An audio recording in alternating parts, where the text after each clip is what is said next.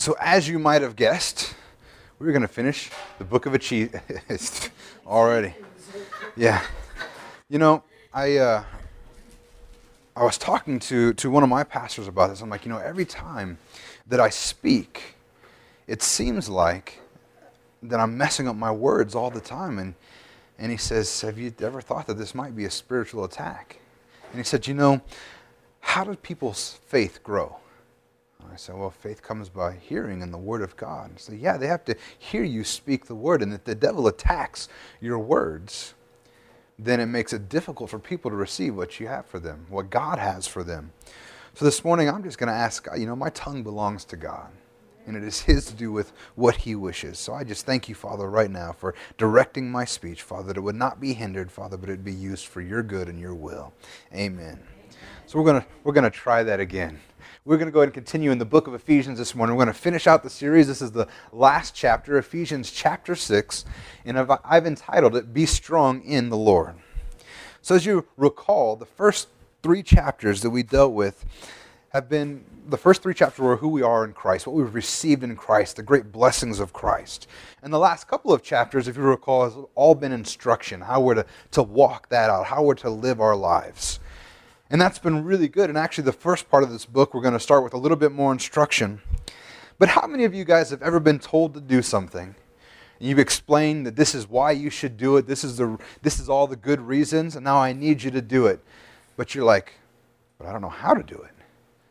What am I supposed to do? You're telling me to do these things, but I don't understand. It would be like, an example would be like this. If I took you guys to the nicest mechanic shop that you've ever seen, it has every tool that you could ever imagine, and I walked you in there with my car, and save maybe Jose in this room, if I walked you in there with my car and I said, you know what, the engine is knocking and it's just rattling around, something is wrong with it, and I need my car running good, and I've provided you with everything that you need to fix my car.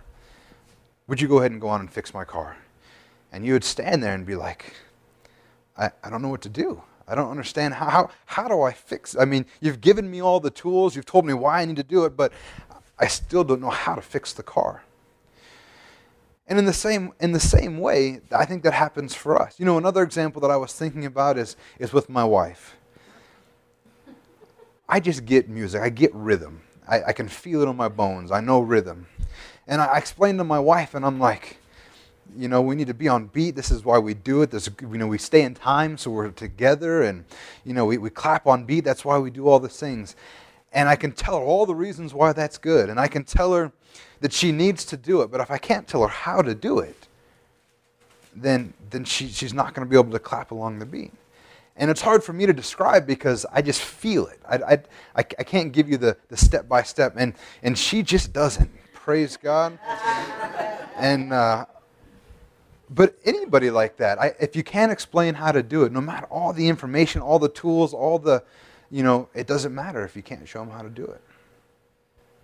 And going back to the car example, if I told you to try to fix my car and I gave you all the tools, you might even start fooling around. I can hear where it's coming from, and you pull the tools out, you're taking stuff apart, and chances are you're going to fail a lot. Even with everything that you need, you're not going to fix the car. If you have some semblance of knowledge, you might eventually figure it out. But man, that was a hard road to get there.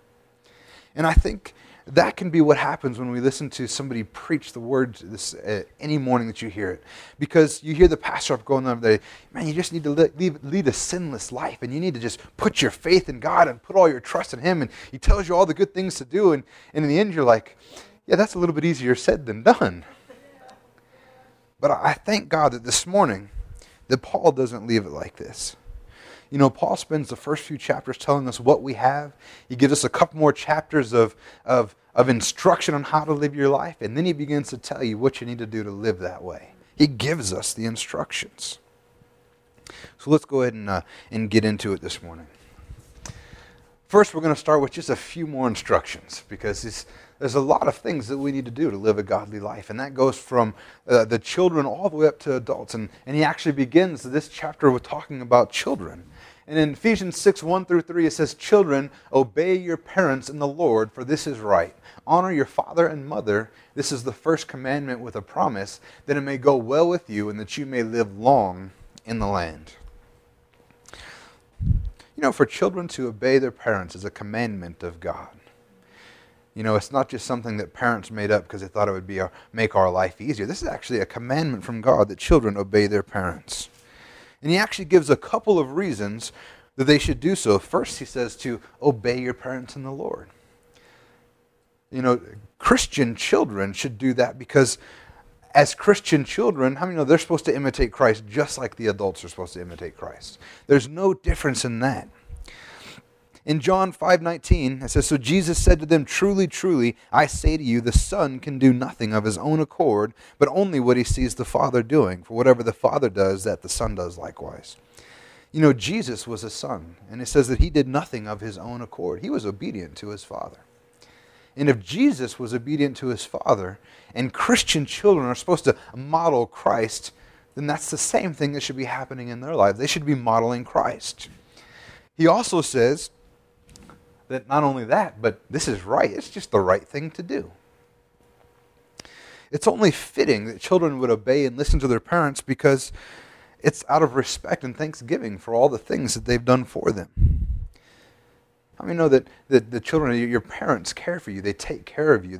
From the day you were born, children have been being taken care of by their parents. They provide everything: shelter, food, protection. And then really, parents go way above and beyond. Because they buy them not only the stuff that they need to survive, because that's, how many know that's good? That's all really as a parent you're required to do, is make sure your kids are protected and sheltered and clothed and fed. But as parents, we all go much farther than that, and we buy them the stuff that they want to make them happy. We buy them the video games that they want, or cell phones, or all those different things we buy for their kids. And really, it's natural, it's right. Just like our natural response to God for all that he's done for us is to be obedient to him because he's bought us with a price, he's paid for everything. It's natural for children to do the same thing. Parents have been looking out for children and keeping them safe, even with the very instructions that the children despise. Have you ever, as adults, as us, have you ever got an instruction from God? You're like, yeah, I don't want to do that. That doesn't sound like fun for me. God, you're just trying to take my fun away. That's why you won't let me do these things. And the same thing goes for parents for their children. When we give instructions, when we give you instructions, Allie, when you're given instructions, Wayne, it's not for you to not have any fun. It's like when your kids were little and you said, hey, stop running, look both ways before you run out into the street. None of us did that because we're like, man, I really hate it when my kids run and have fun. I just want them to walk all the time. None of us did it because we know if they run out in the middle of the street, they get hit by a car. Or what about when you tell your kids to clean their room? There can't be a good reason behind that. That's just to make your kids' lives miserable. Miserable, cleaning your room, it's the worst thing ever. But you know what? A clean room has many benefits. One, it's a health hazard. What if something were to happen and you had to get out of your room and you tripped over and stumbled on if the house was burning down and you're trying to get out and you tripped in your room in the middle of the night with no light and you bonked your head and passed out and you burned to death. There's a reason we do that. Or what about just your mental health? Have you ever noticed that if you're just in a clean room, it just feels better than in a dirty room? We don't give instructions because we're trying to be mean and take their fun away. But it's for their own well-being.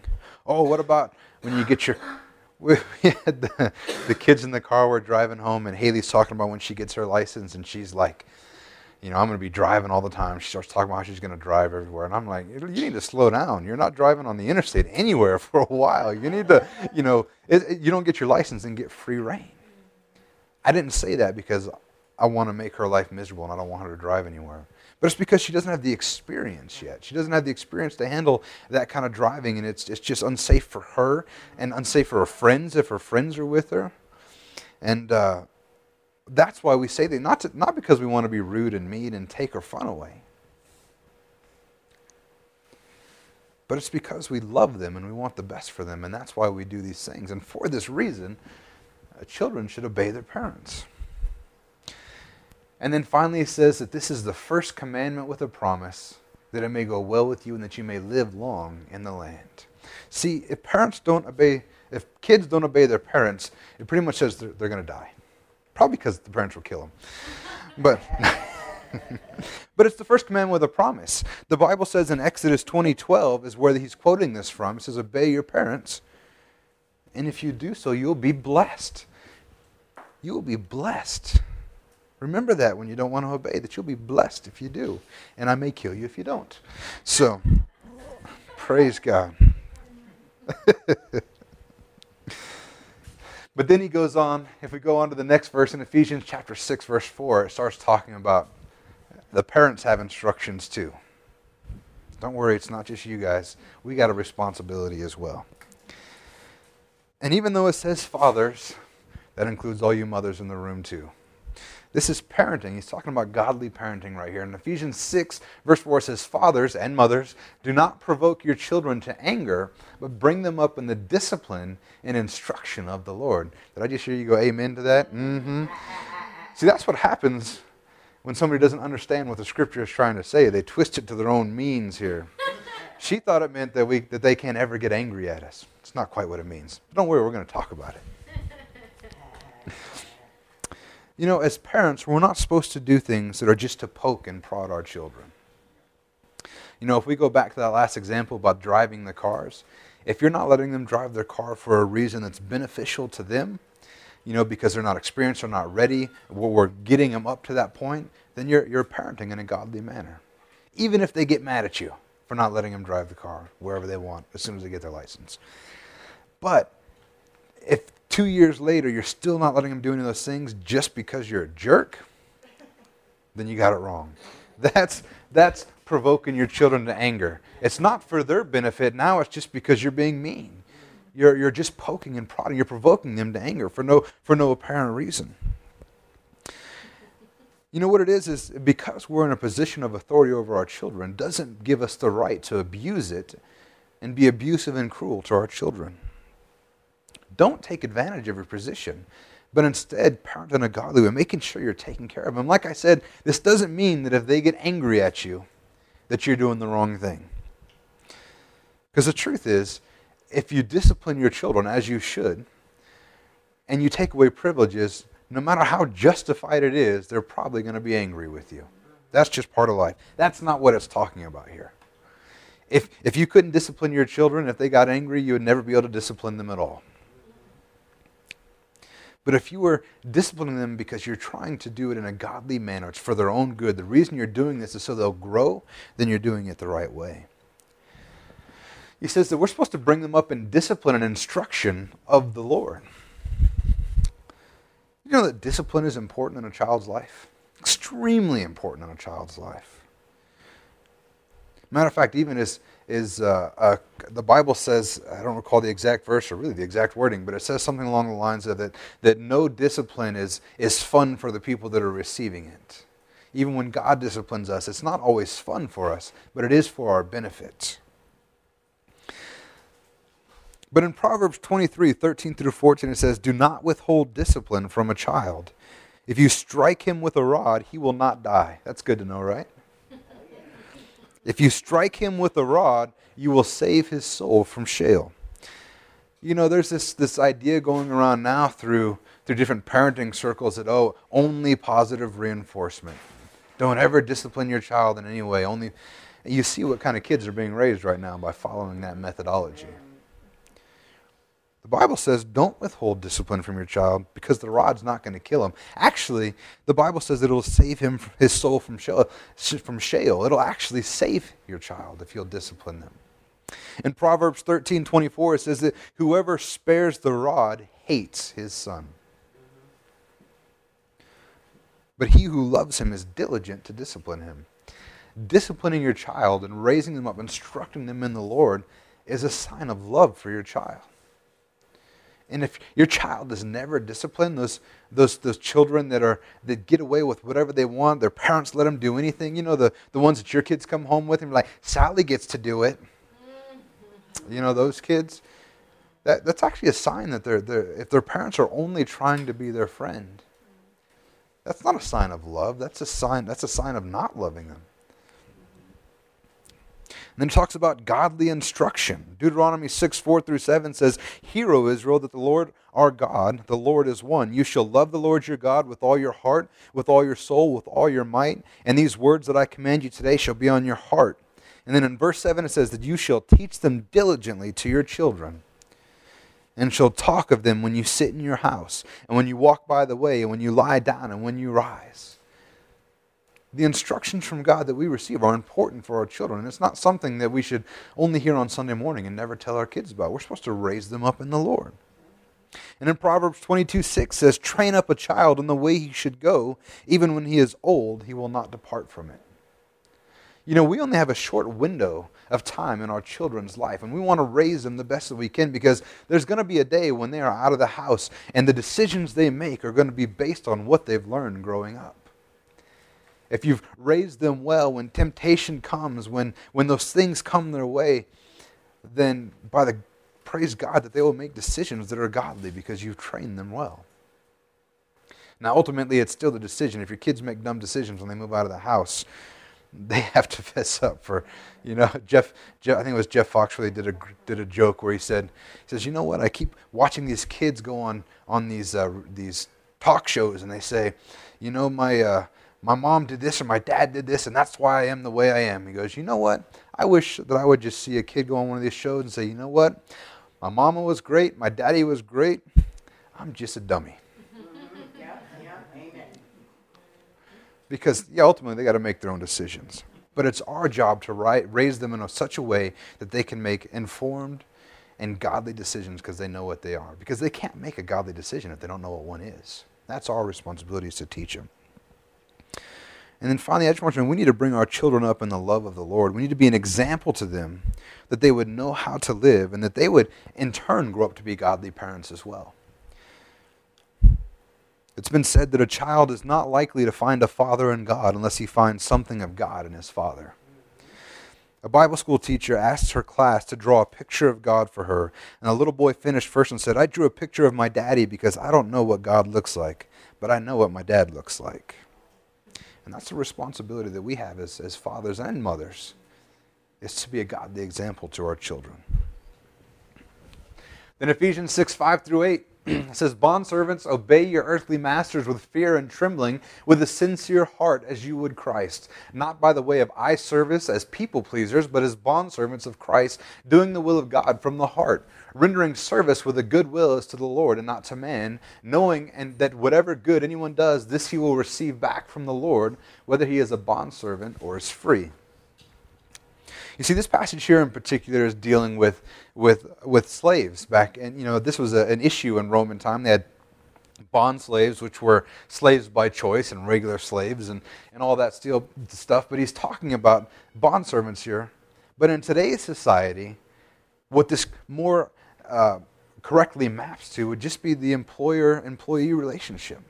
This is us when we go to work. In essence, we've made the choice to be bondservants to our employer because we receive from them a paycheck. And we're called to obey our masters, our bosses. When not only that, it says we're to do it as we would Christ. That means when your boss gives you an instruction, as long as it is not contrary to the will of God, it comes with the authority of Christ. Because that's what you've agreed to when you've entered into that contract with them, to work for them. You've agreed to do what they ask, and they've agreed to pay you, right? So we're called to obey our masters, our bosses, as we would Christ, with fear and trembling. And what that means is with an understanding of their position, with all the respect that their position deserves in our lives, because they are our boss. And how many know, just like, as long as you have a good boss, he's doing the right thing, that just like as parents, we don't give our children instructions to ruin their life, but it's for their benefit. Bosses, when they give you instruction, it's for your benefit and the benefit of the company. It's not to take your fun away. If they're having a problem with nobody getting any work done because everybody's on Facebook, so they let out a rule that says, you know what, no more Facebook unless you're at lunch. How many know that's not because they want to take your fun away, but it's because it's impacting the business. And then it says that we should do these things with a sincere heart, not by the way of eye service as people pleasers. Eye service, what that means is you ever seen those people that when the boss walks around the corner, oh, they're hard at work, they're looking good. But as soon as he walks around the corner, they're doing nothing again. That's eye service. When they're just doing it in front of people. We need to make sure as Christians, we're not those kind of people. You should be, oh my goodness, I'm so far behind. But you should be, as a Christian, the best worker at your place. Not because of pride in yourself or pride in your work, not that you shouldn't have those things, but because you're working unto the Lord, as we'll see. Right here it says that we are to render service with a good will as to the Lord, not to man. All of our work should be unto the Lord. We should be doing the best job that we can because we're doing it unto the Lord. And Christians should be the best worker because this should be our attitude. And the Bible goes on to say that God will reward you for that. It says, knowing that whatever good anyone does, this he will receive back from the Lord. Even if you're not getting the respect or honor you think you deserve from your employer, how many know that God is going to reward you for being a godly employee? Amen? And then it says, masters, do the same. Ephesians 6:9 says, masters, do the same to them and stop your threatening, knowing that he is both their master and yours is in heaven, and that there is no partiality with him. Bosses are supposed to lead as under Christ as well. They're supposed to work as under Christ as well.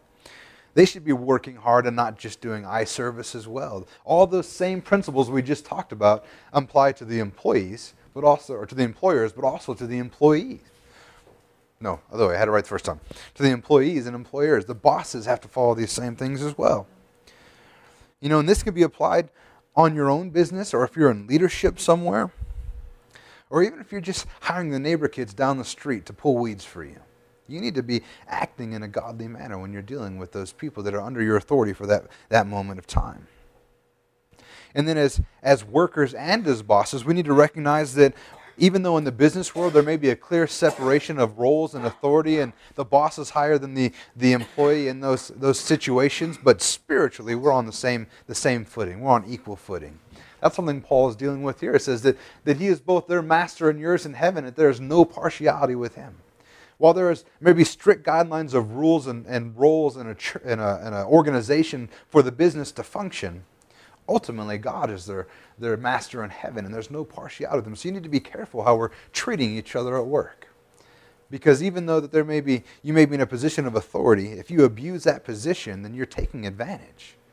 Because ultimately, in the eyes of Christ, we're all equal. Amen? Even in an environment where there's clearly defined differences between the roles, the love of Christ in us and what he has accomplished in us should dictate and direct every decision and interaction we make between each other. Amen? So now, we're done with the instructions. We've gone through 2.5 chapters of instructions, how to live our lives. And now here comes the part where he's going to tell us this is how you do it. First, to be able to do all these things that you've been instructed, you need to recognize where your strength comes from. In Ephesians 6:10 it says, finally, be strong in the Lord and in the strength of his might. Do you know your strength should come from the Lord? That's where you should draw all your strength. And we're not strong because of our own ability or our own strength, but we're actually strong because God is strong in us. Currently, you guys ever heard of exoskeletons? Currently, right now, there's plenty of organizations and companies that are designing exoskeletons. And even our own Raytheon here, I don't know if they're working on it here, but the company Raytheon is currently developed an exoskeleton that has arms and legs that a person would wear, and it allows them to lift 200 pounds with little or no effort. They're wearing this thing, they can just pick up 200 pounds with no effort. I was reading there's another company called Cyberdyne. Doesn't that sound like it would be a company out of Terminator or something? But Cyberdyne has a robot called HAL 5, and it's an arm and leg exoskeleton as well. And it's a cyborg-type wearable robot that allows the wearer to lift 10 times as much as they normally could.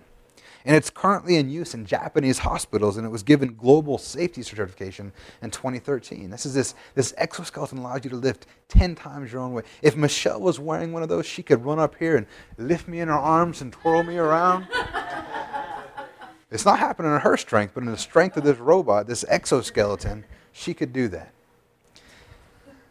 You know, the strength of God is kind of like that. When you're operating in the strength of God, it's not based on your own strength, but it's based on His strength in you. You have an exoskeleton that makes you stronger than you can ever imagine in Christ. But the primary difference between an exoskeleton and the strength of God is that even the exoskeleton has limits. There still comes a weight that it can't lift. There still comes an object that is so heavy that even it can't do it. But I want you to know that when you're operating in the strength of God, that there is nothing that is too heavy. There is nothing that is too much for you to handle, for you to lift, for you to take care of, because His strength is limitless, and His strength is yours. You guys have ever heard the song? I forget the name of the song, but the words are, "I am weak and He is strong."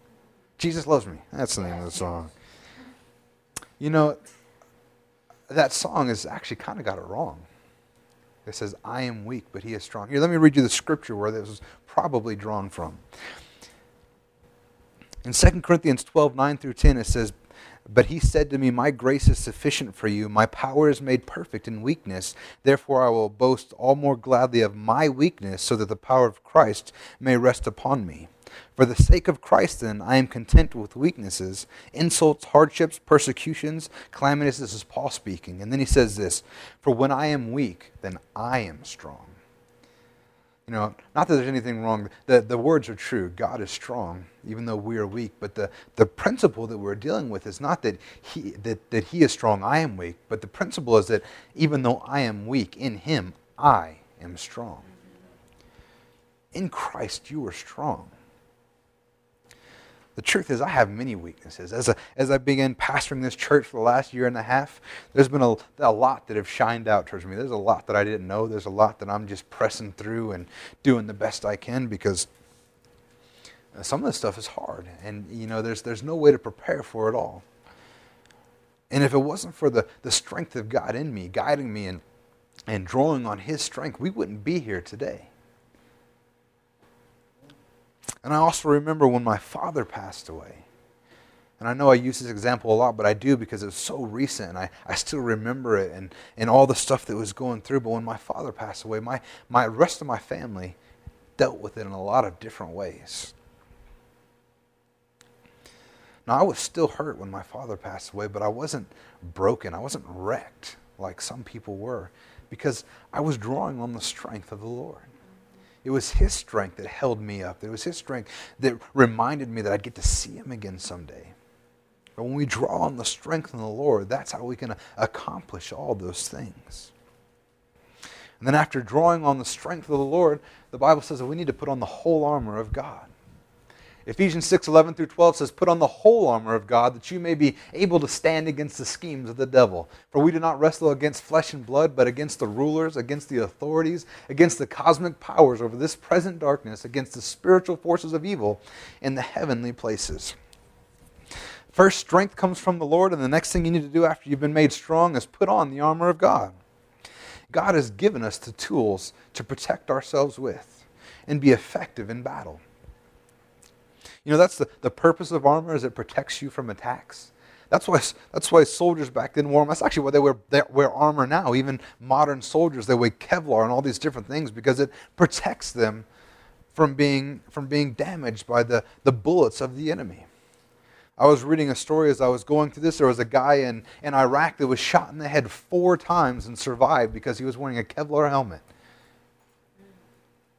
That's amazing. That's some effective armor right there. And I want you to know that when we go to war, we use 5.56 millimeter bullets. They're a lot smaller than the 7.62 millimeter bullets that the enemy is using. The reason why we don't use them is because of the damage they cause. And he was able to withstand 4 of those in the head because of that armor. You know, that's the point of armor, is that we'd be protected. That we pick up the armor of God, that we'd be protected from the enemy. And then next you notice, though, he says, put on the whole armor of God. We don't want to pick and choose pieces that are convenient for us. Put on the whole armor, because if you don't put on the whole armor, you're going to have spots that are vulnerable. And you guys remember Xena, the warrior princess? You remember the armor she used to wear? How many of that's not really effective armor? You know, if you get up in the morning and you only pick up a couple pieces of armor of God and you walk out looking like Xena the warrior princess, then you're not doing it right. Put on the whole armor of God so that you don't have any vulnerabilities. And the truth is, we need armor because we're at war. The Bible says that we don't wrestle against flesh and blood, but we wrestle against rulers, against authorities, against the cosmic powers over this present darkness, against the spiritual forces of evil in heavenly places. We are at war, whether you want to be or not. So you need to have your armor on. And then it says we're not wrestling against people. We're not wrestling against flesh and blood. We're wrestling against rulers, against authorities, against the cosmic powers of this present darkness, against the spiritual forces of evil in the heavenly places. We're wrestling against the enemy and his spirits of darkness that are working with him, the demons that are working with him. We're fighting against those things, not against flesh and blood. This means that even people that we see that are doing terrible and ungodly things, those aren't the people we're battling. They're under the influence of the god of this world. That's why they're doing these things. So it's not them that we hate. It's the things that are controlling them. In 2 Corinthians 4:4, it says, In their case of the god of this world has blinded the minds of the unbelievers to keep them from seeing the light of the gospel of the glory of Christ, who is the image of God. The god of this world, Satan, is blinding people, and that's why they're doing these things. So we don't hate them. We hate the things that they're doing and the things that are controlling them, because the devil has blinded them from seeing the light of the gospel. And it's interesting, probably not why he used this word, but it's an interesting correlation that it says we do not wrestle against flesh and blood. Wrestling is an athletic term. And in Greek wrestling, when they would wrestle, did you know that the loser of the wrestling match had their eyes gouged out and they were blind for the rest of their life? That's a desperate struggle when you're out. You know what? If that happened in high school today, people would be, the conditioning would be okay. Let's go for another run. I want to win so I can see when we're done. You know, that's a pretty hefty struggle. They would wrestle. And if they lost, their eyes were gouged out. And when I was reading that verse again, 2 Corinthians 4:4, it says, in their case of the god of this world has blinded the minds of the unbelievers to keep them from seeing the light of the gospel of the glory of Christ, who is the image of God. You know, if they lose that wrestling match, they're blinded to seeing the light of the gospel. Much like the Greek wrestlers were blinded.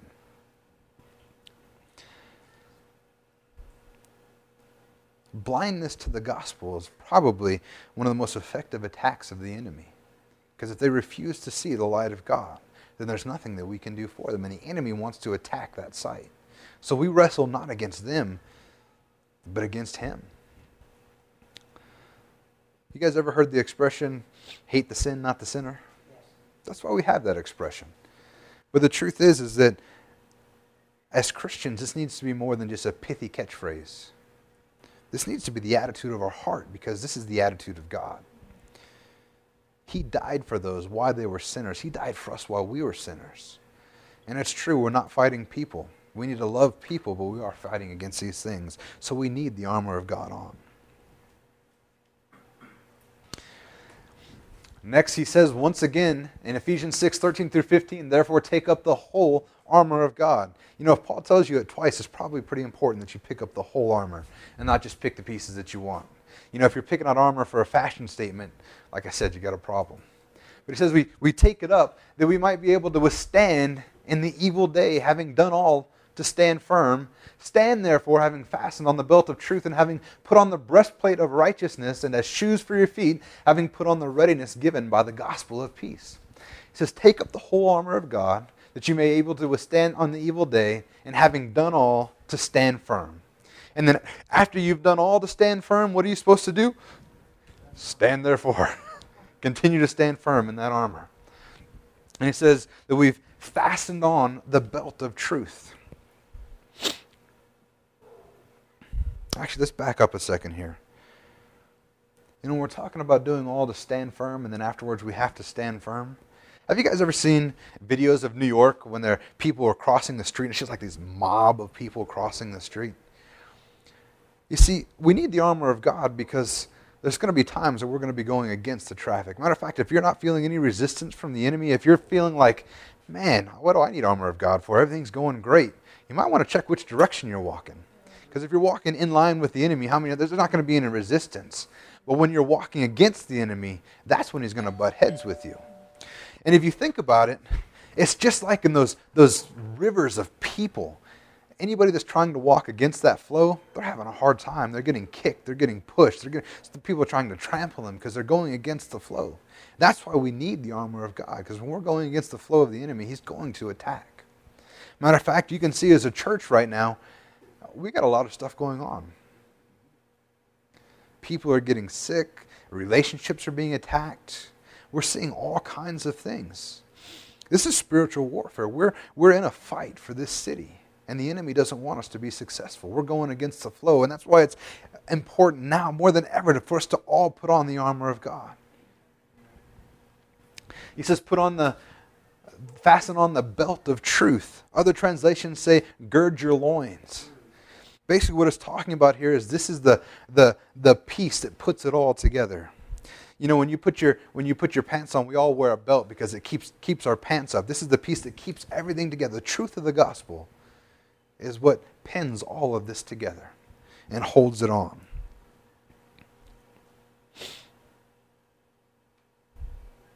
And also, Satan is a liar.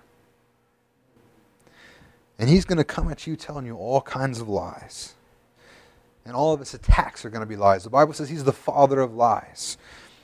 So that's why it's so important that we have the truth with us, because the truth is what will set us free from that. Then he goes on to say that we put on the breastplate of righteousness. You know, the breastplate was the biggest piece of armor that a soldier would wear, and it protects them from their neck down to, usually that piece would cover even over their legs, and it was just a massive piece of armor, a massive piece of protection. And the breastplate of righteousness is going to protect you from false accusations. Because the enemy is going to point out your failings, but I want you to know it's God's that makes you righteous, not your actions. In Romans 8:33, the Bible says, who shall bring any charge against God's elect? It is God who justifies. Keep on that breastplate of righteousness, because nobody can bring a charge against you when it happens. Then it says that, as for shoes for our feet, having put on the readiness given by the gospel of peace. Readiness from the gospel of peace is that the gospel makes you new. It makes you brand new.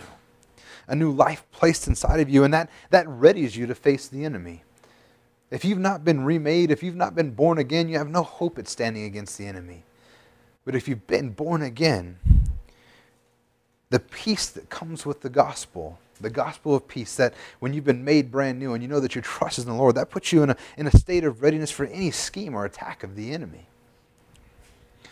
Then he goes on to say in Ephesians 6:16 through 17, in all circumstances, take up the shield of faith with which you can extinguish all the flaming darts of the evil one, and take the helmet of salvation and the sword of the Spirit, which is the word of God. A Roman soldier's shield, and that's where a lot of these examples are coming from, because Paul was living in Rome at the time and people understood what a Roman soldier looked like. They understood their armor and what it did. But a Roman soldier's shield, when they put it up, would cover them from head to toe. It was an incredible piece of protection from any arrow or sword attack of the enemy that they were facing. And much the same today, that the shield of faith allows us to extinguish all the flaming darts of the evil one. Faith in God in all areas of our life allows us this protection. When you trust God implicitly, any attack from the enemy is made impotent. If you lose your job, if you say, my trust is in God, not in my paycheck, and that attack has become impotent. It doesn't destroy you because your trust is in God. Or what about if you become sick? God has already paid the price that you might be well, and you put your trust in that, and that attack has become impotent. Or what about if people tell you that you're not good enough or that you're worthless? To know that you are loved by God and that he died for you, that defines your worth, not what people say. And those attacks have been made impotent. They've been extinguished because of that shield of faith, because your faith is in God and not in what's going on around you or what other people are telling you. And then next we know your head needs to be protected as well. So it says take the helmet of salvation. You know, the helmet of salvation protects our minds. because your head, your mind is an important thing that needs to be protected. It's actually how, if you remember, that's how it all started. The enemy was able to lie and basically gain control of the mind of Adam and Eve. He convinced them that he was right and not God. And he was able to get them to take from that tree, and it started this whole journey that basically we're all on. But salvation protects your mind, because when you get saved, you give your whole life to the Lord.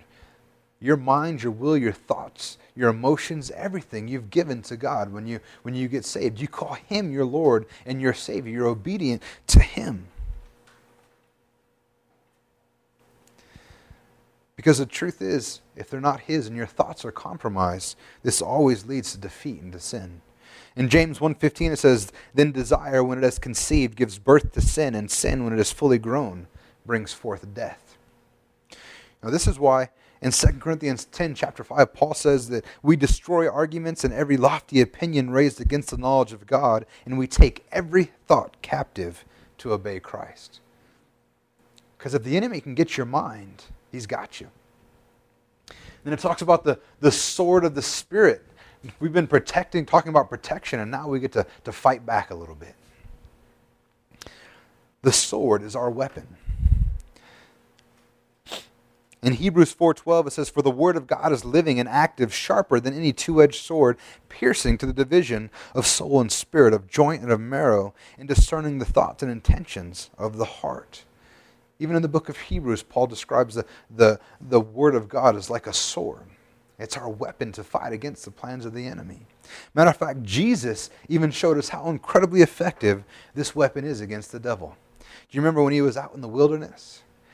And 3 times, what was Jesus' response to the enemy? It is written. In Luke 4, 1 through 13, he says, "It is written that a man shall not live on bread alone." That's when the devil's like, "Hey, why don't you take this stone and turn it into bread? You're hungry. You've been out here for 40 days without eating. Turn it into stone." And he said, "It is written, man shall not live on bread alone." He used the word of God as a sword against the enemy. And then he took him up to the top of the mountain and he said, "Look over all this. If you'll just fall down and worship me, you can have it all, because I'm the God of this world and it's mine."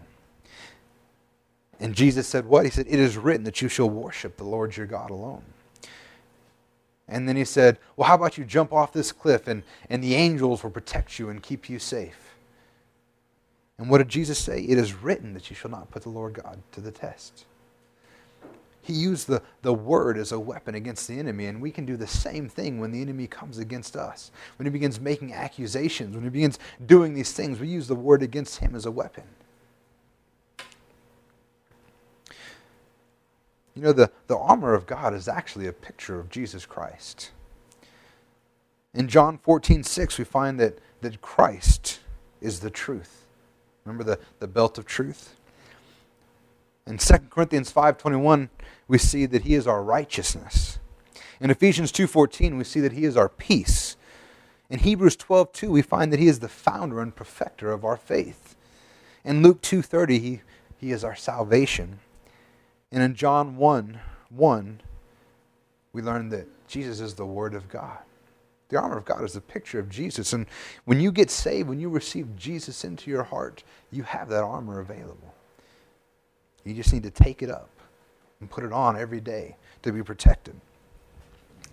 And Paul goes on to say that in Ephesians 6:18 through 20, that we should pray at all times in the Spirit with all prayer and supplication. To that end, keep alert with all perseverance, making supplication for all the saints. And also for me, that words may be given to me in opening my mouth boldly to proclaim the mystery of the gospel, for which I am an ambassador in chains, that I may declare it boldly as I ought to speak. Praying at all times is to be in an attitude of prayer at all times, not necessarily saying prayers at all times.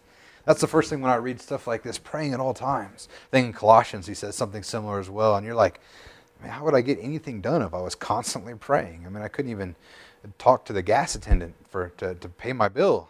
If I was praying at all times, that doesn't make any sense. Pray at all times. But what he's talking about is having an attitude of prayer at all times. Someone once said that you need to keep the receiver off the hook. You know, those of us who actually use phones with cords and the knob that hung them up, we get that reference because you just left it off the hook when you had somebody there. I remember the old party lines that if you left it off the hook, anybody could listen and they had the party line in your neighborhood. That's what he's talking about. Be in an attitude that you're able to speak to God at any time. That the receiver is off the hook, that you can hear him and he can hear you. He says that we need to pray at all times in the Spirit and also with all prayer and supplication. There's a difference between praying with your mind and praying in the Spirit. In 1 Corinthians 14 through 15, Paul said, "For if I pray in a tongue, my spirit prays, but my mind is unfruitful. What am I to do? I will pray with my spirit, but I will pray with my mind also. I will sing praise with my spirit, but I will sing with my mind also." You know, we're to do both, praying in tongues, praying in the Spirit, as well as praying with our thoughts, with our words and our mind. And the interesting thing, this is the end of a sentence here. It actually starts, "In all circumstances, take up the armor of God, pray, pray at all times in the Spirit, and also do this with prayer and supplication." We're supposed to be doing all of these things. And then he goes on to say, and sorry I'm rushing through this, but we're running out of time, but he goes on to say that we need to keep alert with all perseverance. How many know that if you're at war and you fall asleep at your post, it doesn't matter what armor you're wearing, doesn't matter what you're doing, if the enemy can sneak up on you because you're not paying attention, he can kill you right away. When I was in the Army, we would have to stand out for lean-to and stand-to, which is basically at dawn or in dusk. We would set up a perimeter around our camp and we would watch out. And I was in basic training at the time. We're doing this, and we were basically practicing for war, because that's what you do as a soldier. But we were watching to make sure that the enemy, or in our case, our instructors, couldn't sneak into our camp. And if somebody fell asleep, they would get in and wreak havoc. And oh, was it bad for the person that fell asleep. And oh, you wanted to fall asleep sometimes. It would be cold out there. You're laying on the hard ground. It's that time of day when you really can't see anything because it's not quite light and it's not quite dark. And you just wanted to fall asleep. But if you did, the enemy could get you. And the same thing goes for us in the spiritual world as well. If you're not alert, if you're not paying attention, if you become dull to the things that are going on around you, the enemy can attack. And the armor won't do you any good because he can just come right up behind you and get to you. And he says, while we're keeping alert with all perseverance, means we've got to persevere. I read this stuff and I'm like, keep alert, that's great. And he says, well then, with all perseverance. When he tells you that you have to persevere, that means that probably sometimes it may not be as easy as you want it to be. Yes. Sometimes it might feel a little long. Sometimes we need to persevere, though. And then he says, making supplication for all the saints. And supplication is just a humble request. We need to be praying for our fellow soldiers in battle as well. You know, we're not the only ones that need to pick up the armor of God. But also all of our fellow soldiers in this war need to do the same as well. And for that, we should be praying for them as they should be praying for us. And then Paul goes on to say, also pray for me, that words may be given to me in opening my mouth boldly to proclaim the mystery of the gospel, for which I am an ambassador in chains, that I may declare it boldly as I ought to speak. We need to be praying for our leaders and those that we know are preaching and teaching the gospel. But also this same thing can go for each and every one of us, because we've all been called to preach the gospel. There's not a single one of us in this room that hasn't been called to preach the gospel. And we need to do it boldly to proclaim this mystery of the gospel. And we need to ask God that we could declare it boldly as we ought to speak, that he would give us the words that we would be effective. And then we'll go ahead and finish up at the last few scriptures of the chapter. Ephesians 6:21 through 24 says, so that you also may know how I am and what I am doing. Tychicus, the beloved brother and faithful minister in the Lord, will tell you everything. I have sent him to you for this very purpose, that you may know how we are, and that he may encourage your hearts.